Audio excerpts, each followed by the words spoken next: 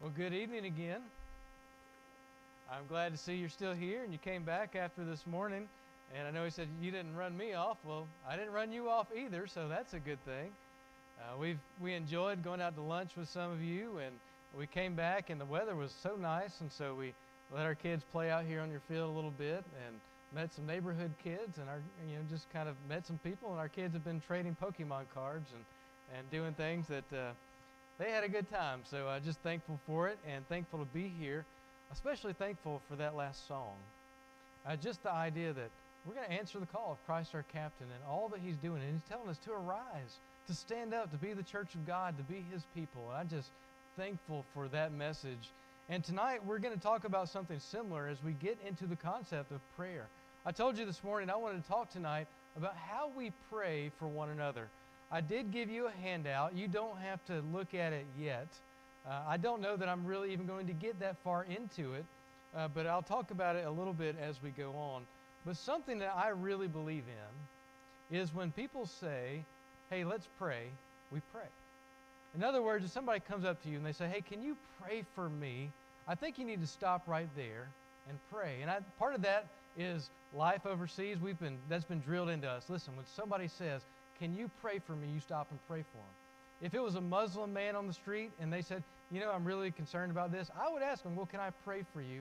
And we'd stop there. Even here in the States, we do the same thing. I've been out knocking on doors even during COVID, during this past season. And sometimes you're talking to people and maybe they don't want to come to church, but you know what you can say, I love to pray and I know God hears us. And so can I pray for you? And they never tell me no. It doesn't matter if they believe it, or believe the gospel or not.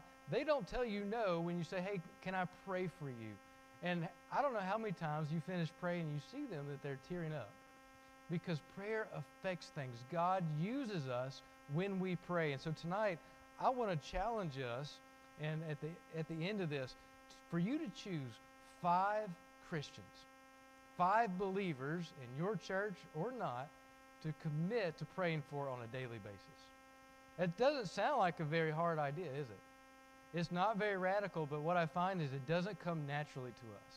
Because our version of praying often tends to be, oh yeah, they asked me to pray for them, and I think about them. I might say a short prayer, and then I forget it. Because we're not disciplined anymore in it. And so I want to talk about it. But tonight, as we talk about this prayer that Paul prays in Ephesians chapter 1, I'd like you to be thinking of other Christians that you could be praying that same prayer for.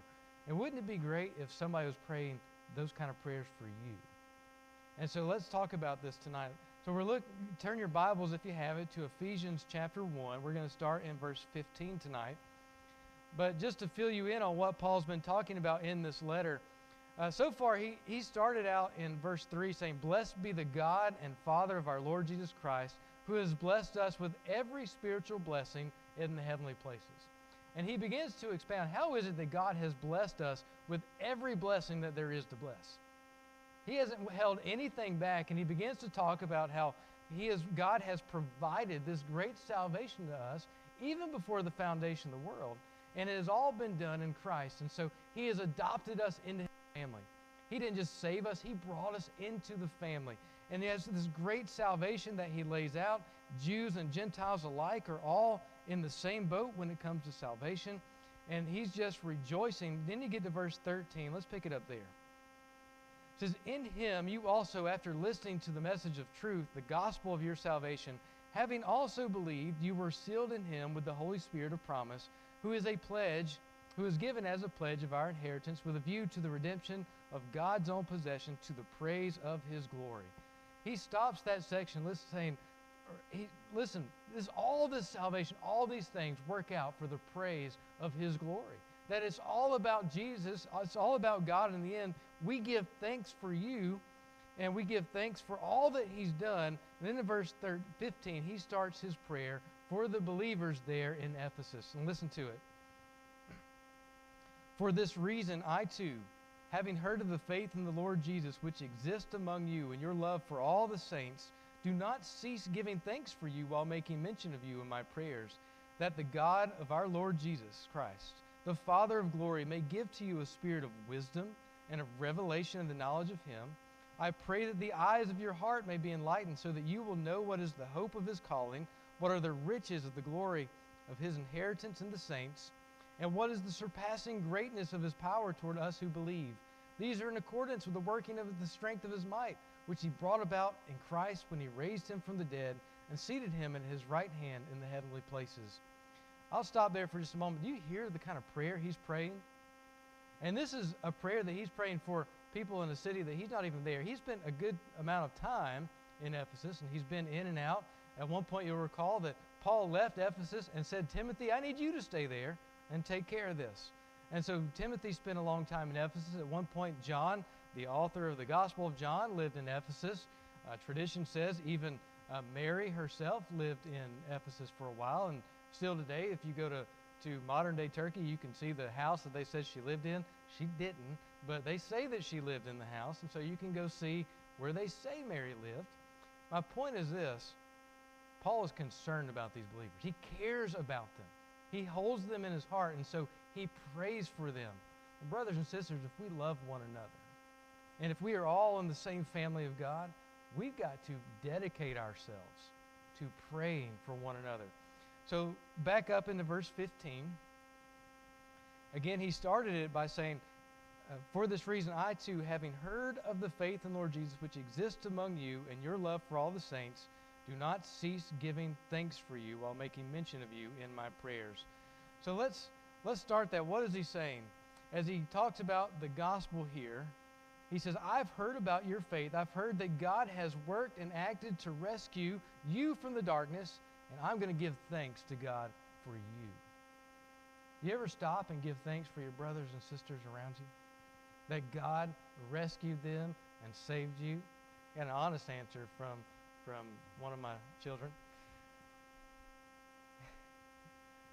Oh, he said he thought I actually meant his actual brothers and sisters. He's not as thankful for them, but we'll work on that. Let me share you the testimony. We were in the Bible. You have a town called Iconium, and Turkey, in modern day Turkey, it's Konya. It's right in central Turkey. It's the Islamic conservative kind of capital of the country, and that's where we lived for about 5 years. And we actually had the pleasure of having a believer come from Antioch and move to our city, and his name was Ahmet, and Ahmet was on fire. He was always sharing the gospel. He lost several jobs while he was there because he was sharing the gospel with other Muslims. He was bringing people into our house church and inviting people, and it was fantastic. And I asked him one day, I said, Ahmet, how is it that you came to be a Christian? This country's 99.9% Muslim. And he actually grew up in a very religious sect, a particular sect of Islam that was very evangelistic. And so they wanted to convert people to Islam. And in the city of Antioch, which is right on the border with Turkey and Syria, you'll find it all over your Bible. But anyway, he was there. He said, listen, that town had a mix. There were Protestant groups from long ago. There were the Greek Orthodox. There were the Catholics. He said, but most of the city's still Muslim. He said, I joined the church because I wanted to convert them to Islam. And so he said, I started going, I started learning, and over time, I started realizing, wait a second, the message I'm hearing, there's a ring of truth to it. And he began to believe it, but he was terrified because, again, he's coming from this religious family, and he realizes that, listen, I'm supposed to be like uber religious Islamic man. I'm supposed to be converting the Christians to our religion, not the other way around. And so he's began to debate and wonder, and he was afraid. One night, Ahmet said, I had a dream. Actually, it wasn't Ahmet, I'm sorry. His brother, who didn't know anything about this, had the dream.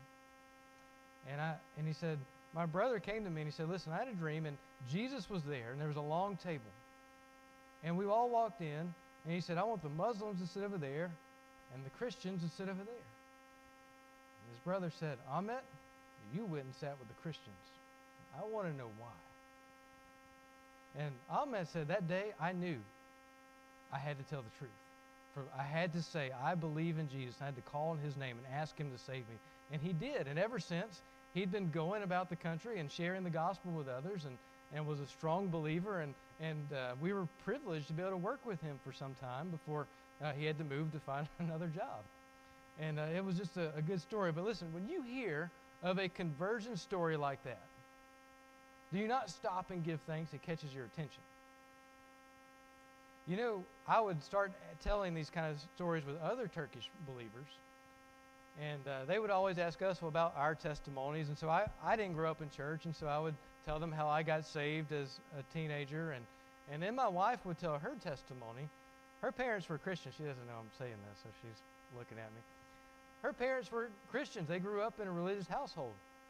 She was very, very young when she came to faith. And she remembers being baptized in the little class she went through and all those things. And you know what the Turkish believer said? That's the most amazing testimony I've ever heard. You know why? They're like, we don't have that culture. We don't have the tradition. We don't have the churches. Our parents, we're all new believers. Our parents didn't grow up. We weren't children learning about this. That's our dream. We want our children to know the gospel the same way that she did. And you hear that and you realize our testimonies, what God has done, is nothing short of miraculous. It's not as dramatic as what Ahmet's story was, and I could tell you many other testimonies like that.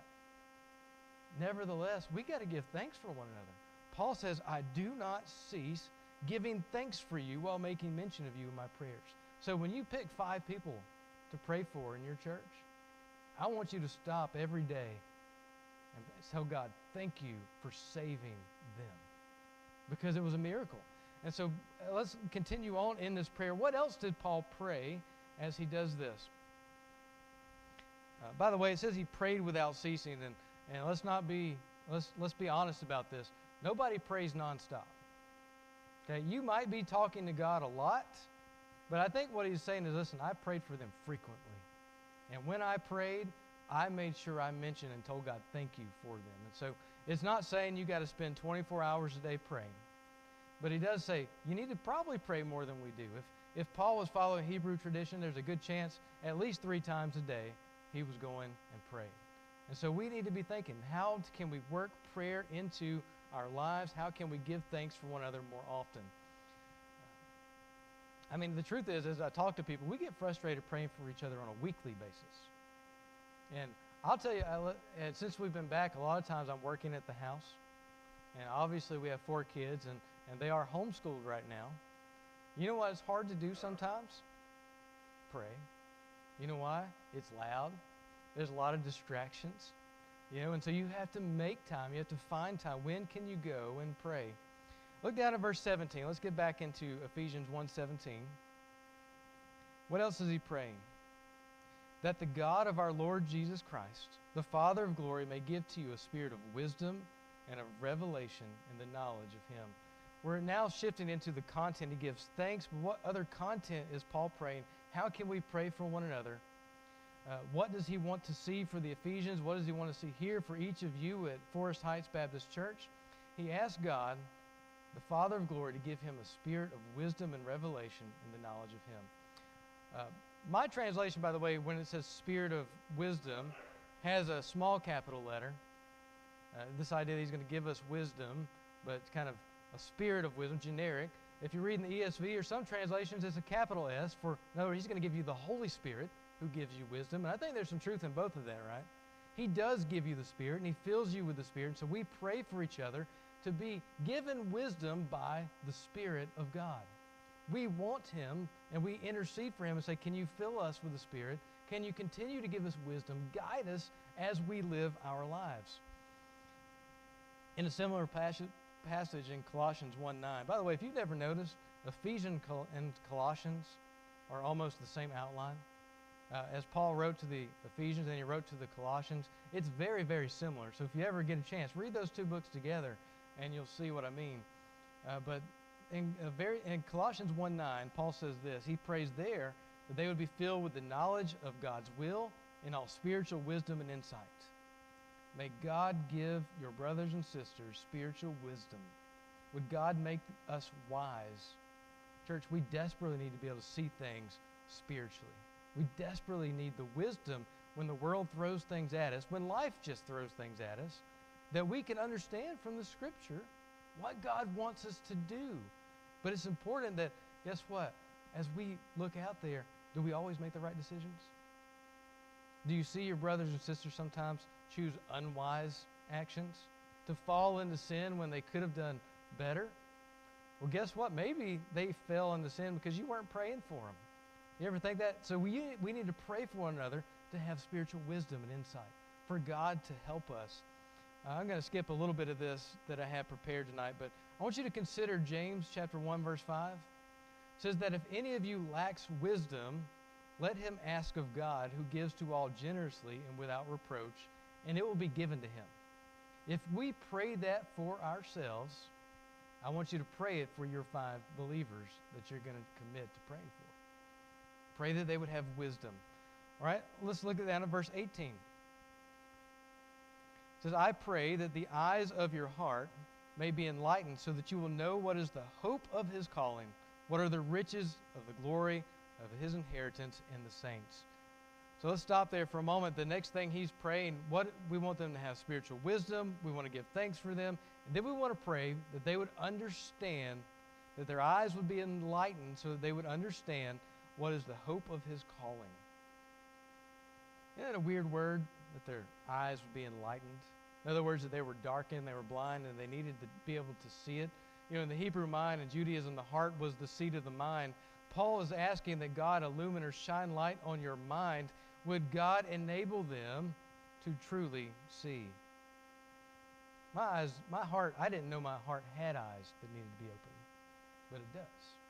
And so we need to pray for one another that our eyes would be open, that we would see. And what is it that we would know with those eyes that are open? The hope of his calling. You know, we hope for things that we don't have yet, right? Hope is for the things that are yet unseen. It's the hope that God has made all these promises, and we're hoping and believing, trusting that he's going to carry them out because we know his character. We know he doesn't change. We know we can stand on the promises of his word. And so here he is saying, listen, I want you to hope in and understand, trust in this, the hope of your calling. Well, what's the calling he's been talking about? In this whole chapter, the calling is, you've been adopted into my family. You've been called sons and daughters of God. You've been brought in through the blood of Jesus. You have been rescued. But you know, salvation isn't past tense. You know, we always say, well, I was saved. You know, the scripture says we were saved, we're being saved, and we will be saved in the future. That the salvation he began in us will not be completed until the day that we stand with him in eternity. When we put off this body and put on a body like his glorious body. When we put off mortality for immortality. That's when salvation is completed. He says, I want you to know the hope of your calling in all of its riches. I want you to long and hope for eternal life in the new heavens and the new earth with Jesus. You need spiritual eyes to be able to see past your circumstances that you find yourself in this world.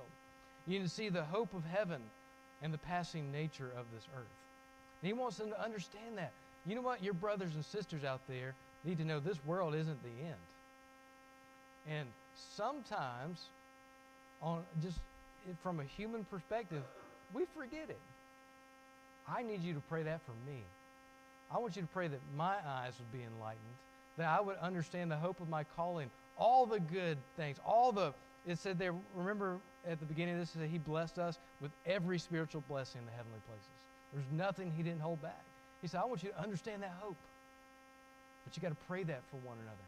Somebody's going through life and they're having a hard time and they're down and they just want to give up, kind of like we're talking about this morning. Pray for them. That's God said. He's telling us right here, listen, Paul's praying for them. You pray for your brothers and sisters. The next thing he says, I want you to know what are the riches of the glory of his inheritance in the saints. That we would understand who we are in Christ, that God has gifted us to his Son. We belong to him. We are valuable and worthy in his eyes, not because of our own merit, but because he has chosen to rescue us and redeem us and give us to Christ. We know and we feel the worth of belonging to him. We are his, and church, we must hold on to that, and we want everybody to hold on to that promise. Paul prayed it for them, so pray it for each other. The last thing here that Paul wants when these eyes are enlightened, when their eyes are open so they can see, here's the last thing he prays for them here. He prays that they would understand, if you look at verse 19, what is the surpassing greatness of his power toward us who believe. So let's talk about, we're going to spend the last few minutes here talking about Paul's prayer for them. I said last few minutes, we got plenty of time. The last thing Paul prays for them to know and see with their spiritual eyes is the surpassing greatness of his power toward us who believe. I want you to notice that as we're looking at his power and how I want us to see how it can motivate and inform us in our prayers. So notice the first thing, a couple things first. First, his power is great. It is the surpassing greatness of his powers. It's so great we can't even describe how great it is. One of the songs tonight had the word omnipotent in it. It's all powerful. He is all powerful, and we need to know that. We need to be reminded of his power. His power is infinite, it has no limits. There's nothing that God cannot do. Notice second what Paul prays in verse 19, that his power is toward us who believe.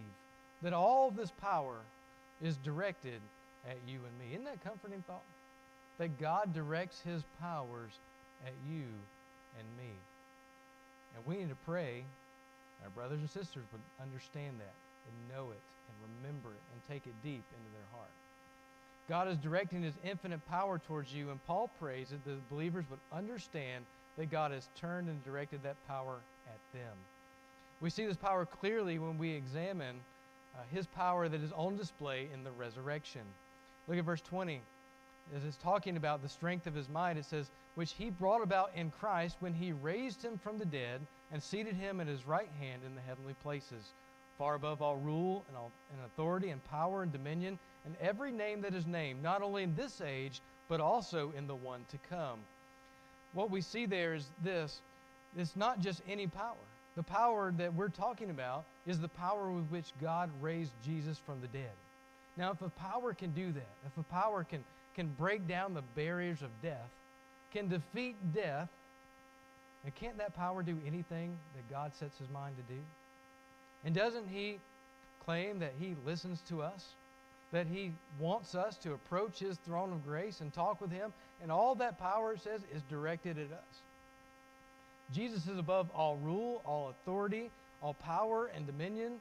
This means that Jesus reigns and rules over all the earth, but also all things in heaven. It says there are powers and dominions of darkness in the spiritual world that we don't see, but Christ even rules over the kingdom of darkness. All the evil powers that be here, according to this text, not only this age, but all the ages to come, he's over them all. His power, again, is directed towards us. As we are in a spiritual battle, you know that, right? There are spiritual battles that go on all throughout this places. Listen to Ephesians chapter 6, 11 through 12. He tells them there to put on the full armor of God. You guys know this passage. So that you will be able to stand firm against the schemes of the devil. Whose schemes? The devil. There's a spiritual war. For our struggle is not against flesh and blood, but against the rulers, against the powers, against the world forces of this darkness, against the spiritual forces of wickedness in the heavenly places. In other words, there is a real struggle against real evil. And your brothers and sisters are taking part in that every day. If we don't pray for them, that's not good. If, we send our soldiers off to war, aren't we supposed to pray for them? And if you know them personally, I bet you do. Well, is it any different today? As I meet some of you and I talk to some of you, I know, listen, you go through things. Our world is difficult sometimes, but I want your hearts to be enlightened so that you see the truth. Jesus is in command. He's in charge, and he has all the power. His power is directed at us to aid us as we go through this battle. Pray that we would all understand that.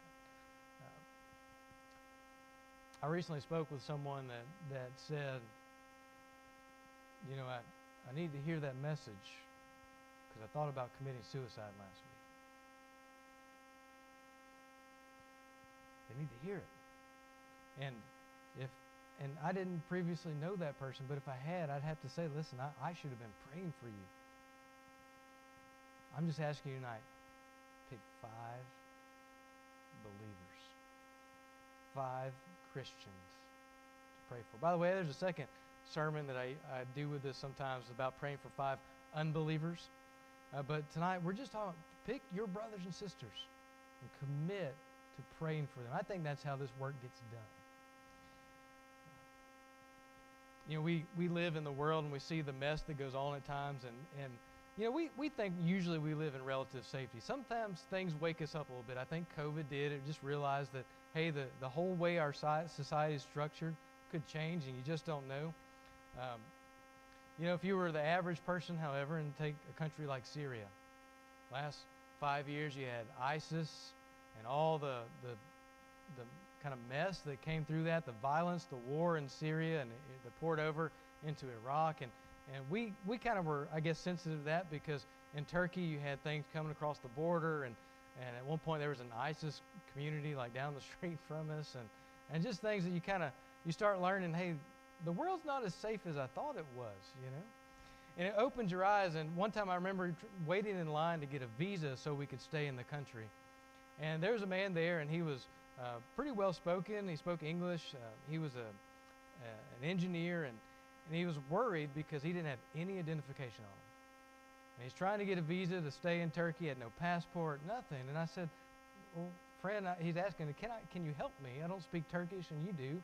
And I said, well, yeah, but why don't you have why don't you have a passport? He said, well, I went to work. Missiles hit my apartment building while I was gone. And I never went back. You know, once the war hit, once they started shooting in Aleppo, I was out of there. I'm beginning to think, if I understood that the world can be that way, I think differently. And I hope it never comes to that for any of us. But what I do want to tell you to do is pray for one another as though it is. God's power is sufficient for us. But we need to be able to trust in Him in those moments. Trust in Him. And I think we'd see the world differently, understand that there are spiritual battles and that we need to be prayed up. We need God to help us see through the circumstances and see Him. We need to put aside our fear and realize that the one who controls the universe is attentive and active. We don't live in fear, but in the power of God. We put on the armor of God. We pray for our world. We pray for our nation. We pray for our church. We pray for one another. Those big topics are kind of hard sometimes, you know. Oh, let's pray for our nation. But it's hard to get in specifics sometimes, isn't it? But if you start praying for one another, you know, start asking each other, hey, how can I pray for you? And it gets personal, and it gets real.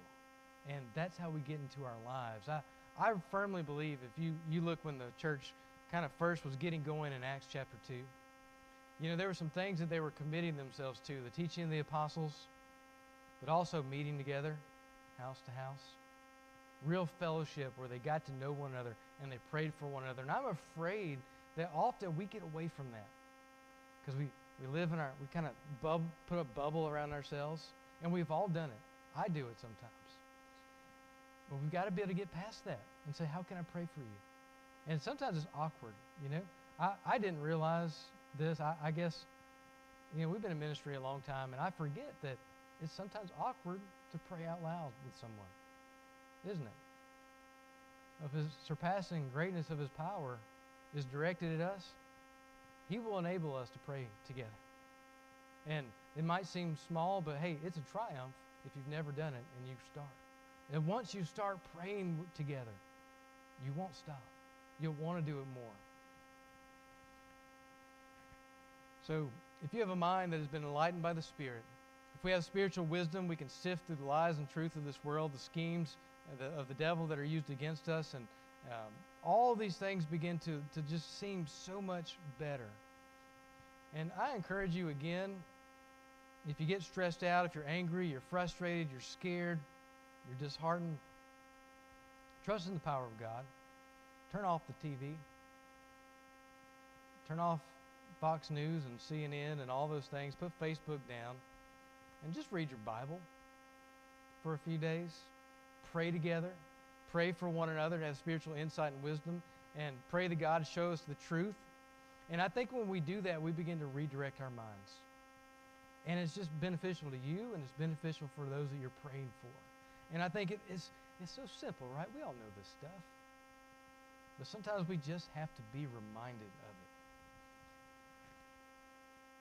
According to verse 22,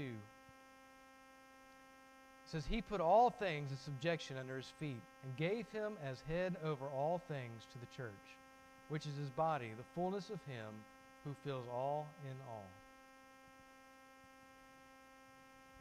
All things have been placed under the feet of Jesus. Jesus is the head of the church. In His power, He nourishes us. He provides for us. He guides us. What a great gift to His body. He doesn't abandon us. He directs His power toward us. Do you guys believe that Jesus has control of everything? Do you believe it tonight? Do you have faith in that? You know, we think of faith, and faith, the initial faith is certainly important, right? But faith really is just a synonym with the word trust. It's belief and trust together. And I'm asking you today, do you trust in God's promises when things are hard? You say, God, I trust you to keep your promises. Church, tonight, I want you to see that. Pray that for one another. Pray that your brothers and sisters would trust in Him. I want to take a look at this handout real fast. I keep checking my watch and I don't have one. My son made fun of me for this earlier. What I did on this handout, you can see on this side with all those columns, I just went to the very front of some of Paul's letters and found where he prayed for the believers. And I just did it because if you're like me, sometimes you just don't know what to pray. You guys ever been there? You start praying, you sit down, I'm going to pray for 15 minutes, and after about 2 minutes, you kind of run out of stuff to say. I like to pray through Scripture, and I would encourage you to do that. So I gave you this handout.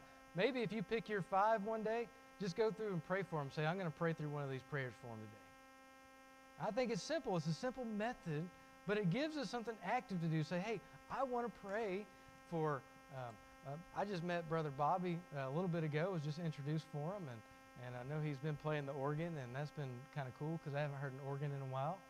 And maybe I could just pick one of these and pray for him tomorrow. And I think something like that is simple, isn't it? It's not rocket science. And so it gives us something concrete to do. And so I've enjoyed teaching through this on more than one occasion. If you look at the backside, I just kind of went through and summarized some of these.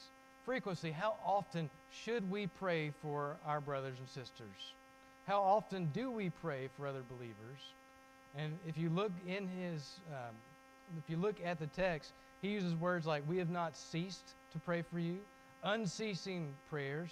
And then he says, I do not cease. In other words, how often should we pray for our brothers and sisters? Frequently, right? Often. I don't have an exact answer for you, and I don't think he intends to give us an exact number. This isn't some kind of legalistic thing. I'm not telling you got to pray for Stephen 3 times a day, but maybe you should. He might need it. I don't know. Sorry, Stephen.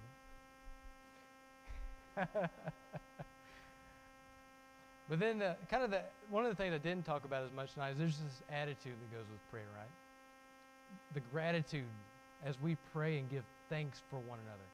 You guys ever been in I'm sure you have not ever been in a business meeting that got nasty, right? People are fussing and fighting. You know what? Maybe you need to find somebody in the church you know that might happen between you and him or you and her, and make them one of your 5. Because if you're giving God thanks for them every day, when things kind of get rocky between you, you might just be able to handle it better. But you can't wait until the day of and then pray that prayer. You got to do it frequently, unceasingly, day after day, pray. And you know what? I'm going to give thanks for my brother today. I'm going to give thanks for Tim. I don't know anything about Tim in business meetings.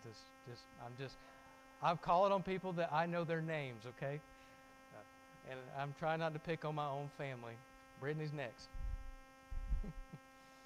I'm just kidding, Brittany. But the content of the next section is just the content. And I just went through and summarized some of the things he said.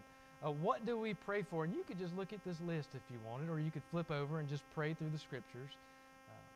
But pray that God would fill them with the knowledge of His will and all spiritual wisdom and insight. Pray that they would walk in a manner worthy of the Lord. Isn't that a strong prayer? I pray that Brittany would walk in a manner worthy of the Lord.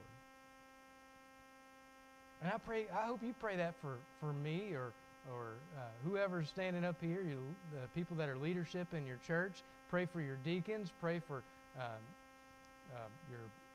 all right, Tankersley. I keep getting his first name mixed up because he keeps telling me everybody calls him Tank, and so I'm just going to stick with that. Richard. I'm almost related to them because I have family in Albany, where he's from, and I've got family in Folkston, where she's from, and so we're almost family, man. As we read this, so we can pray that their lives would please God in all respects, that they would bear fruit in every good work. You know the fruit of the Spirit we talk about? Hey, so-and-so's kind of grouchy. Well, maybe I should be praying for them, right? And giving thanks for the things that they do well. Let's not be judgmental there, because if you're going to do that, you better pray for yourself as well.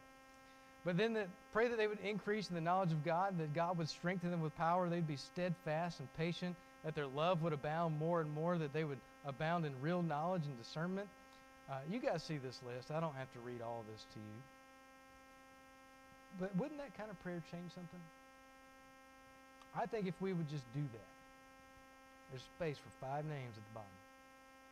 And I'm not trying to guilt trip you, but I am. Pick somebody to pray for. Even if it's just 1 or 2 tonight, you don't know who ought to put on your list yet. Fill it out. And this week, say, you know what, God, I'm going to pray for them. And you might just be at work. It might be short prayers at first until you get used to doing it. But when you think of them this week, pray. In a moment, we're going to have an invitation, but let me pray for us. Father, tonight, I thank you for everyone that is here at Forest Heights Baptist Church. God, I pray that you would fill all the people here with wisdom, spiritual wisdom and understanding, that we would understand how you want us to live. God, I pray that the people here would walk in a manner worthy of you. God, I pray that you would give them power, that you would strengthen them, that you would help them fight the evil that is in this world, help them fight against their own sin. God, would you bless the people here? Father, I pray that you'd help us be dedicated to prayer. Father, you have given us untapped, unlimited potential because you have directed your power towards us. And so, Father, help us to ask you. Put that in our heart. Lay it on our hearts tonight, Father. Lay it on our heart as we go through our week to just simply stop and pray for one another. God, I pray this in Jesus' name. Amen.